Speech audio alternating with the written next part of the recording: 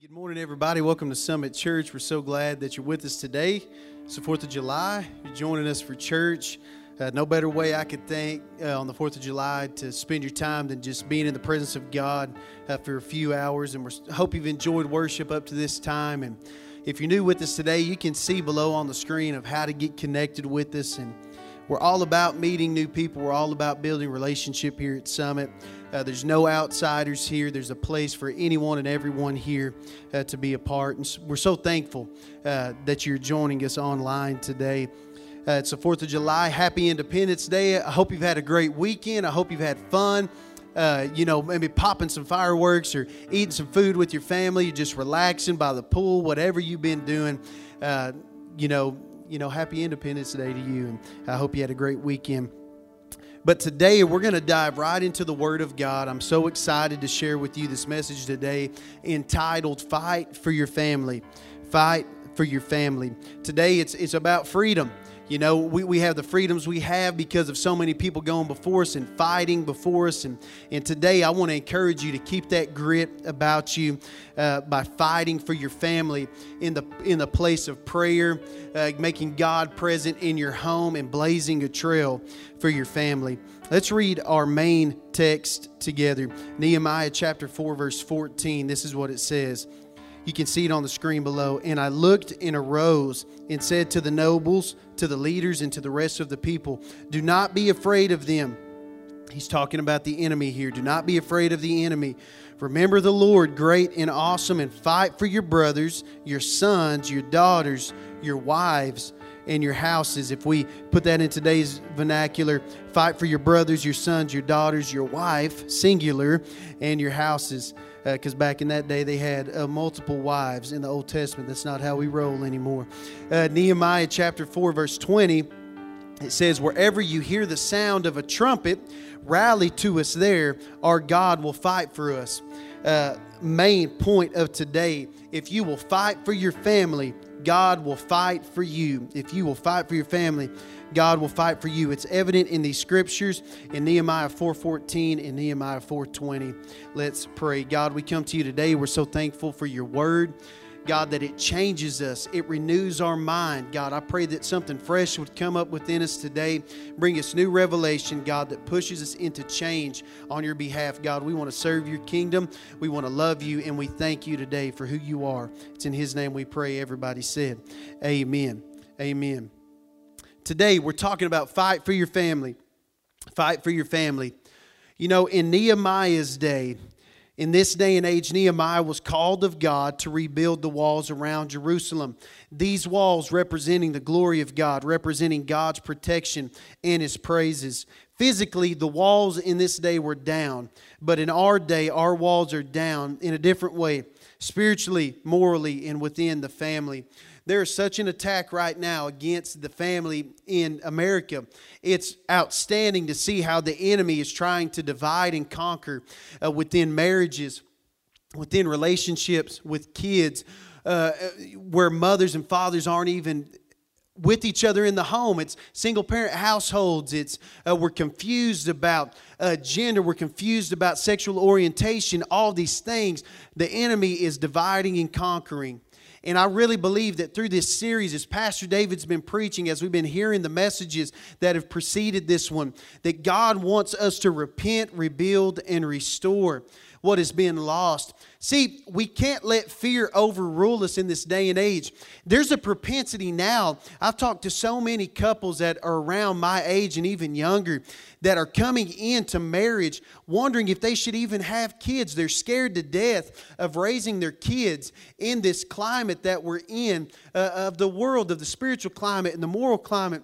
And I would say to them, do not be afraid. God will cover us. No weapon formed against us will prosper. There's hope. There will always be hope. God can strengthen us and empower us to live for Him no matter where we are. Is it going to be easy all the time? Absolutely not. God never said it would be easy, but He always promised to be with us, and He always promised to cover us. No weapon formed against you will prosper. God is with you. Do not be afraid. Do not be discouraged. Do not be depressed. God fights for us. today we're going to be talking about rebuilding some of these walls within our homes. We're so thankful that Nehemiah gives us the example of what it looks like to rise up within the purpose of God through courage, bravery, leadership. And these things caused him to inspire a group of people to rise up and accomplish something that is still standing today. I would ask, what walls are you building within your family? What walls am I building? Am I building walls that my kids can see spiritually and morally, and in my marriage with my wife, in our relationship with one another, with my kids and with my wife, that they can go to and say, man, Dad always prayed for us. Every time we would wake up, we could hear Dad praying. Every time he left the house, he always prayed for us. Every time, almost every night before we went to bed, Dad always prayed. We were always professing the Word of God. We were always singing praises to God. See, if you want to fight for your family, many times it's within the elementary things in our walk with God. And when I say elementary, I don't mean things that are, nonchalant or, prayer's a good thing to do. Not like that. I'm saying prayer in the sense of this, that spiritual maturity is the consistent application of elementary principles. That's a quote from Damon Thompson, one of my favorite speakers and a man that I've looked up to for a long time. That spiritual maturity is the consistent application of elementary principles. So when we say elementary, that doesn't mean that we've gotten too good to do those things, or we're too far along to be one that turns on that worship music and prays every day. I've been saved for a long time. I don't need to do that. See, when we come into a place of spiritual maturity, it's not us becoming independent of God. It's us becoming more dependent upon God. That's how this thing works. It's not us just walking to and fro through the spiritual life, hoping someday when God is going to bring about His purpose in our life. It's us actively pursuing the things of God, actively pursuing what He wants for our lives. This is what God wants to do. And I'm thankful that Nehemiah came out of the place of comfort, notoriety, as we've learned through the messages previously, being the cupbearer of the king, doing anything he wanted to do within the nation, and that gave him favor. He had favor in the eyes of the king, so he was able to do what God wanted him to do. He stepped out of the place of comfort to serve God's purpose. What walls are you building for your family? Walls of praise, prayer? Are you building walls of providence and generosity? People still go to the walls that Nehemiah built today to pray. All because a man inspired by God chose to take a stand. What could one decision in your life do for all those that you affect around you? What could it do? What could it do for your kids, for your spouse? If you chose to pray every day this year, if you said, man, I haven't been consistent in prayer, I'm going to pray once a day.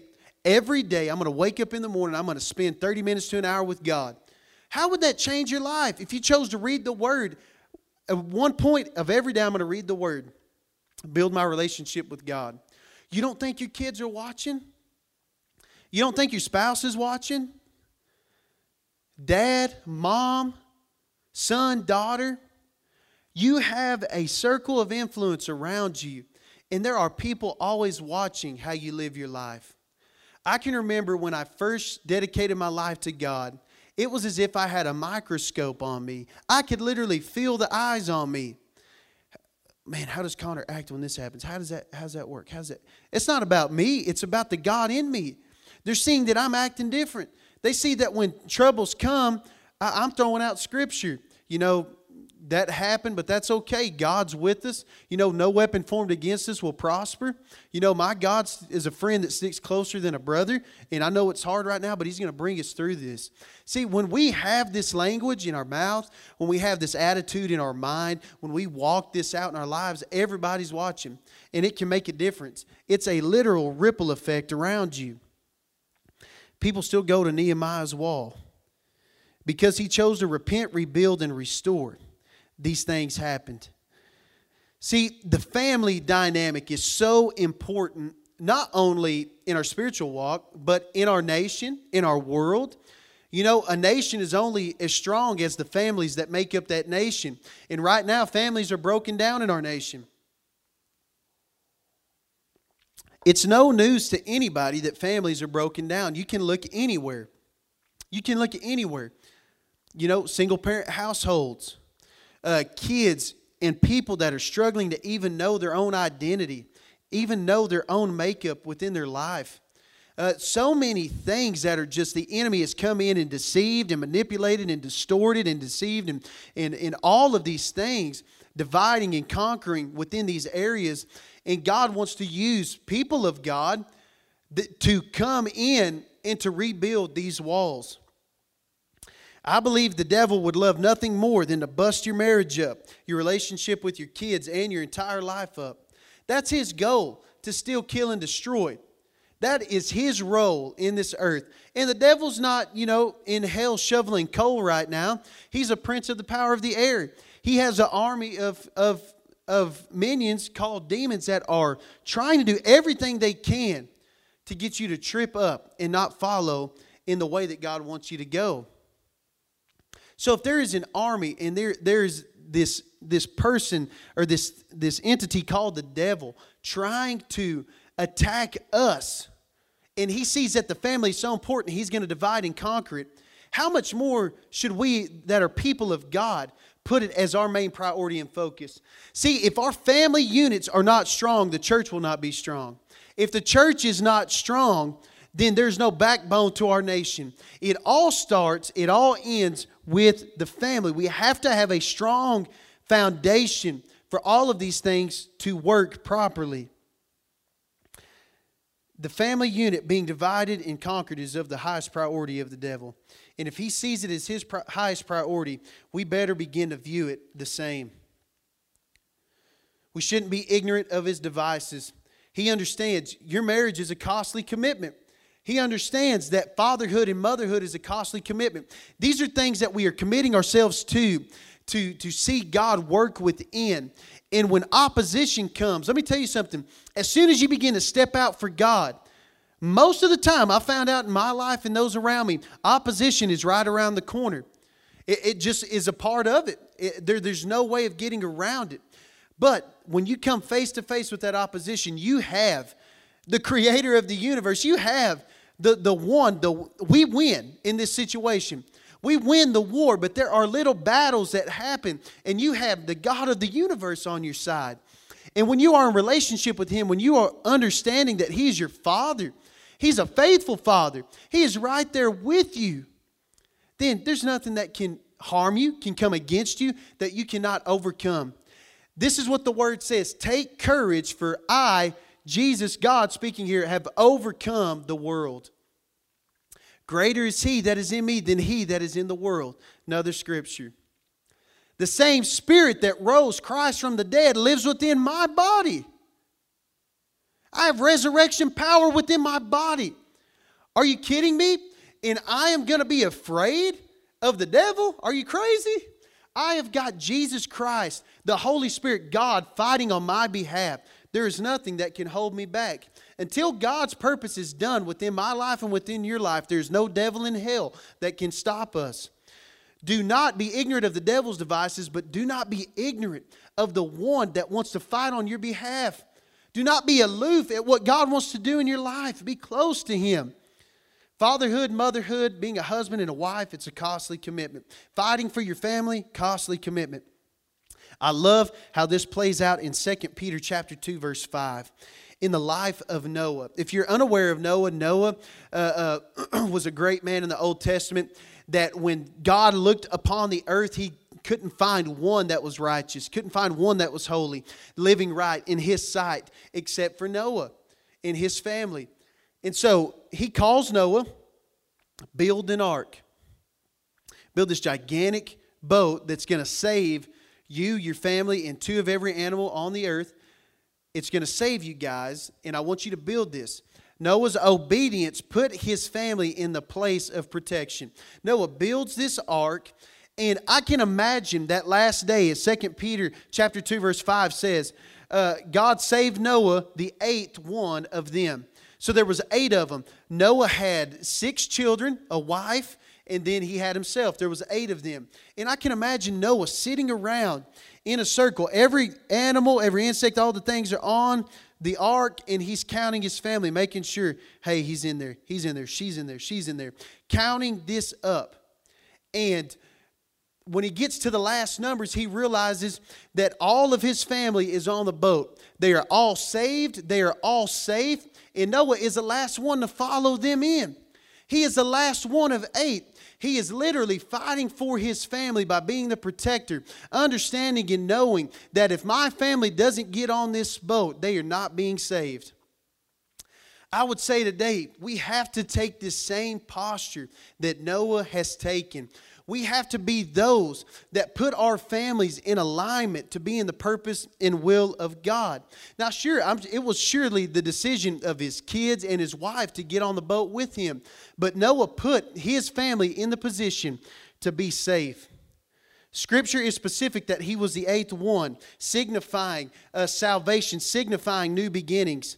And I can imagine him getting them ready, as we talked about, so that when judgment came, when the flood came and the door was shut to the ark, that they were carried by the boat. The grace of God carried them on top of judgment, and they were not subject to it. This is a type and shadow of the end times, of the rapture, that when God comes back, are our families going to be within the family of God? Are they going to be those that are against it? See, we are literally setting the trajectory for those that will come after us. You can see this time and time again in the Word of God, that if you are one that will fight for your family, if you're one that will blaze the trail for your family, that God's blessing will cover them. I am literally a testimony of that truth right there. Noah and his family were safe because he chose to fight for his family. Dad, mom, son, daughter, don't leave it up to someone else to fight for your family. Be the one that comes to the forefront. Be the one that is going to follow after God. Fighting your family looks like these 3 things that I'm going to share with you today. Joshua chapter 24, verse 15 says, "But as for me and my house, we will serve the Lord." But as for me and my house, Joshua is making a stand in the middle of deception, deceiving times. But as for me and my house, we will serve the Lord. The number one thing I could tell you is to fight in the place of prayer. Declare the word of God over and to your family. Do not sit idly by and wait for us as pastors. We love to declare the word over your family. We love to pray for them. We do it all the time. But in your home, you should be the leader. Rise up, pray, rise up, get into a place of worship and say, just as Joshua did, as for me and my house, we will serve the Lord. Job chapter 1 verse 5 says this, Job sent and sanctified them and rose up early in the morning. I love that. Rose up early in the morning and offered burnt offerings according to the number of them all. This Job did continually. Job had 10 children and his wife. And this is letting us know in Job chapter 1 that he did this continually. He rose up early in the morning and he brought before his sons and he brought before his wife and his children to God and blessed them. This would be something like this in our vernacular today. Me bringing Lindley, my daughter, before God. God, I pray that Lindley would walk in the will and purpose of you for all her days. I pray that any enemy or weapon that is formed against her wouldn't prosper. God, let love be behind everything and before everything she does. Let your grace, your will, and your purpose follow her for all her days. It's me covering my family in the Word of God. It's me speaking it to them. Let your kids hear you speaking the Word of God. This is not a secret to be kept. This is something to share. When they look back, just as we asked earlier, what walls are you building for your family? Are they going to be able to go see the wall that Dad built, that he prayed all the time? He worshiped when times were tough. When there wasn't even enough money to cover bills at the end of the month, he still gave and was generous, and he still poured his life out as an offering to God. Cover your family in the blood of Christ. Cover them in prayer. And watch God protect them. This is what it's telling us in Nehemiah 4:14 and Nehemiah 4:20. That if we will fight for our families, God will fight for us. We see here in 2 Kings chapter 10 verse 7. This is Jezebel's family. Her and her husband King Ahab, this is their family. This is a family that's wrought with wickedness. Jezebel, she was just terrible. If you read about her, she was just the scum of the earth, always coming against the plan of God, just just a terrible woman, deceptive. And this is what it says. So it was when the letter came to them that they took the king's sons and slaughtered 70 persons, put their heads in baskets, and sent them to him at Jezreel. Their whole family got wiped out. They're sitting here walking in wickedness. They made themselves subject to the enemy's devices. Now, you would say, man, I'm not making my family subject to that. But when we don't fight for our families, see, as we've talked about, the enemy's role is to steal, kill, and destroy. He's trying to divide and conquer within your family, within your marriage, within your relationship with your kids. He's looking for any little thing to bust that thing up. And we don't want to see that happen. But we have to take intentional steps of allowing God to cover us and to be with us in these moments of need. Then we see again in 2 Samuel chapter 6, verse 11. I believe this is the only other family in the Bible that has the same amount of number of family members, 70, just as Jezebel's family. And this is a family that was covered in the presence of God in the home, and generational blessing followed this family. This is what it says. The ark of the Lord remained in the house of Obed-Edom the Gittite 3 months, and the Lord blessed Obed-Edom and all his household. Obed-Edom's family, from generation to generation, served within the kingdom because he made the presence of God a priority in the home. Prayer, cover them in prayer. Fight for your family. The Bible says that if you raise a child in a way they should go, when they are old, they will not depart. I know so many great men of God that I know they have raised their children right, but they still depart. But there's a promise knowing that God will keep them until their day of salvation. There's a promise knowing that God has covered them. Every time you read the Word, every time you utter a prayer, every time you bring your kids and your family to church, you are fighting for your family. Fight for your family. In Philemon chapter 1, verse 2, Paul is writing to this church. And we see here at the end of that scripture, into the church in your house. Into the church in your house. That's significant. Paul's usually writing to the church at Corinth or Thessalonica or to the church in Rome, but he specifies that this church was in this person's house. My second point, make God present in your home. Make Him present in your home. Prayer is a way to do that. But this point is significant because I could see myself doing this, and I could see us saying, God is in my home. He's everywhere. He's omnipotent, omniscient, omnipresent. He's everywhere. He's within everything, knows everything. God's in my home. But what I would say to you, are you making Him present in your home? Are you reminding your wife, your kids, wives, are you reminding your husbands that God came through for us? Do you remember how God came through? Do you remember when our kid was sick and we prayed? Do you remember how when our kid was sick and the church rallied around us? Do you remember how when our marriage was busted up that Pastor so-and-so reached out, or our friend from our small group reached out? See, when we bring back to remembrance and we begin to magnify the Lord and how the Lord works within the earth, which is the church and the people of the church, when we remind ourselves and magnify these things and put them into proper perspective, the possibilities are endless. We must make God present in our home. Because let me tell you something. The enemy is trying to make so many other things present in your home. The things your kids are watching. Things are geared for us to slip up.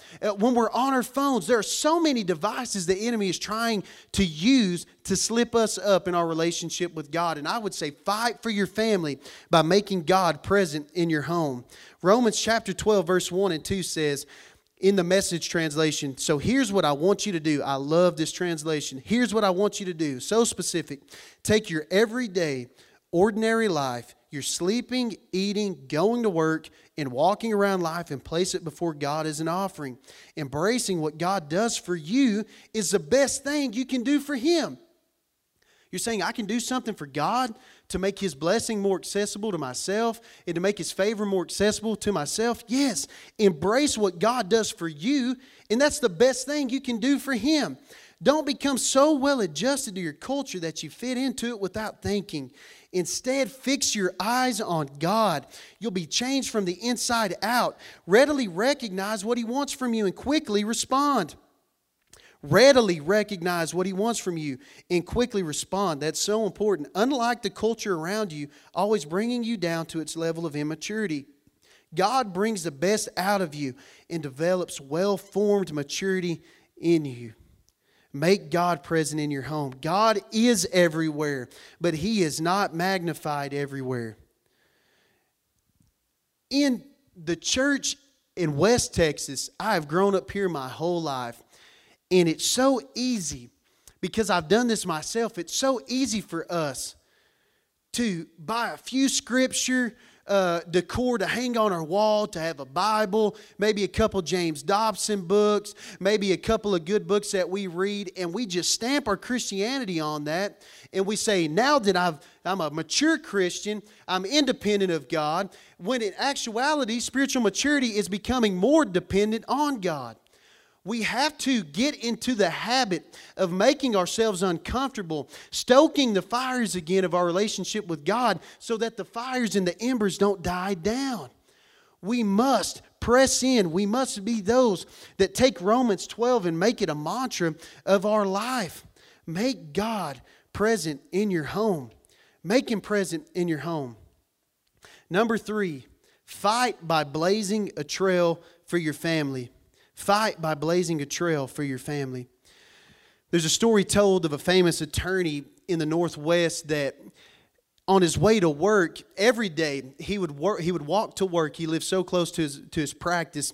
He would walk to work and he would slip into this bar right before he would go to work, and he would get a drink. Every day he went to work over and over again, slip in, get a drink, go to work, slip in, get a drink, go to work. One day, snow comes. It's terrible, terrible snowstorm. And he kisses his son goodbye, kisses his wife goodbye, and he's going to work. Well, of course, he slips by the bar again, and he wants to get a drink. On his way to the bar, when he gets to the door of the bar, he senses that someone's been following him this whole time. This one time on his way to work, he's done this so many times over and over again. But this one time, he senses somebody behind him. And so he turns around and looks, and he sees his son walking in his footprints that were made in the snow, exactly, taking each step one by one in these footprints. The conviction of God hits his heart. He grabs his son, runs home, puts him back to bed. He tells his wife bye, tells her what happened, keep an eye on our kid. And he goes downstairs, and he breaks down. He breaks down, and he says, God, I pray that my footsteps never lead my son to a bar for answers again, but my footsteps would only lead him to you. My question today, to end this message, closing with this, where is your trail leading those that precede you? Where are your footsteps leading them? You are leaving a trail. You're leaving a trail. It reminds me of Scooby-Doo. When Scooby-Doo is walking around, in all those episodes, he's got his snacks. He doesn't realize he's leaving a trail for the enemy right behind him. Everywhere he goes, he does it all the time. But many times we're doing that with our kids. We're leaving a trail to a place that's going to lead them to destruction. And I'm telling you, you can set a trajectory for your kids, for those around you, for your friends, for your family, to see what you're doing is going towards God, and you're building the wall that God wants you to build, or you're tearing it down. Are we going to be building, or are we going to be tearing down? Where are our footsteps leading those that precede us? Leave a set of steps that will guide your kids, your family, your spouse, those around you into the presence of God, into healthy decision making, into courage for the things of God, into boldness, into love for others, and into godliness. Where do your footprints lead those preceding you?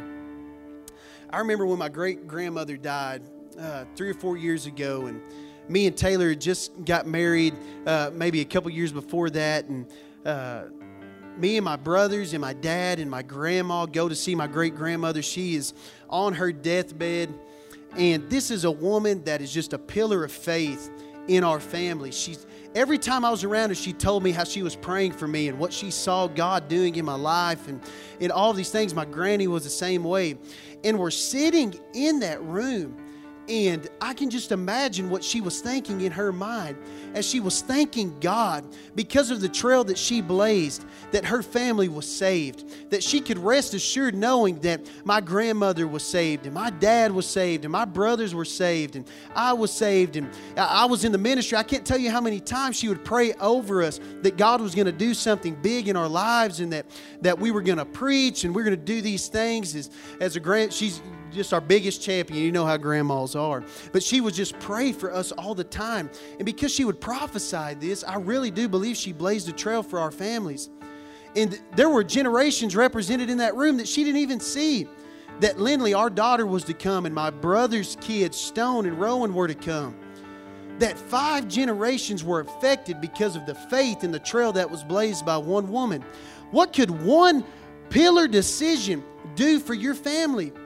Choosing to be a person of prayer, choosing to be a person of worship, that every time the doors are open, that your family doesn't have to question if you're going to church that Sunday. They know.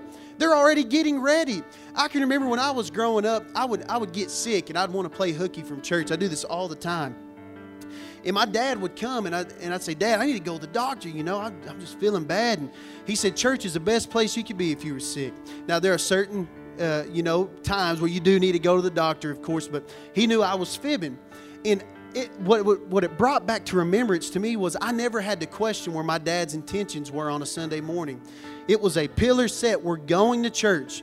Mom, we're going to church. They tell us all the time, we're going to church. It's important. And so that is something that was ingrained in my mind. Do your kids, I know this is a convicting question. Do your kids have to wake up and wonder, are we going to church today? Are we going to church? Is that something we're doing right now at this time of year? Or are we doing other things? See, I'm so thankful for online church. I'm so thankful you're watching today. It's an awesome avenue. And if you cannot be in person, that's awesome. More power to you. So thankful that the presence of God, He can meet you wherever you are. But being in the presence of other believers, being built up, admonished, encouraged, that's where God wants us to be if we are able. If we're able to be in the house, be in the house. My grandmother left a trail for us. And as we were sitting in that room, I began to sing a song that I wrote. And the Spirit of God fell. Everybody's bawling. But the lyrics of that song, freedom has come, love has won. Fear has been outdone by perfect love. The fear of God never held my grandmothers back from praying for us. They went through hard times. There were many times they would tell stories of how they almost died. How they would pray and tornadoes would go over their house and then drop back down on the other side. Miracle after miracle, story after story. And that's how I know that God's miraculous, because of the trail that she blazed. There is an old children's church song that we all used to sing, or we have all heard. Oh, be careful, little eyes, what you see. Oh, be careful, little eyes, what you hear, what you say, what you do, and where you go. I would change that around. If I was to switch that around today, I would say, be careful, big eyes, what you see. Be careful, big ears, what you hear. Be careful, big mouth, what you say. As a pastor, Jensen Franklin says, where the big eyes go, the little eyes will follow. Everything you're doing in your life is being examined. It's being examined by somebody in your circle of influence. No matter what it is you're doing right now, how you act, how you talk, if you're a person of prayer, if you're a person of worship, if you have habits and patterns of living morally right or morally wrong, people are watching your life. And you say, well, why is that important? I can just do what I want. Doesn't matter what people think. I'm telling you, it matters, because somebody is following in your footsteps. Could be your family. They're definitely following in your footsteps. Could be your spouse looking to you for leadership. There is somebody right now in your life counting on you to be walking in the purpose, in the plan of God. Be careful, big eyes, what you see, because where the big eyes go, the little eyes will follow. I'm telling you, when you hear this, I don't want you to take on this attitude, man, this is an insurmountable task. How could I do this? Maybe you're newly saved, or you don't even know who God is, or you're not even sure where to go in this faith journey. I'm telling you today, the best first step you could take is by acknowledging the lordship of Jesus, acknowledging Him in who He is. Don't give up. Romans 5:20 says, where sin abounds, grace much more abounds.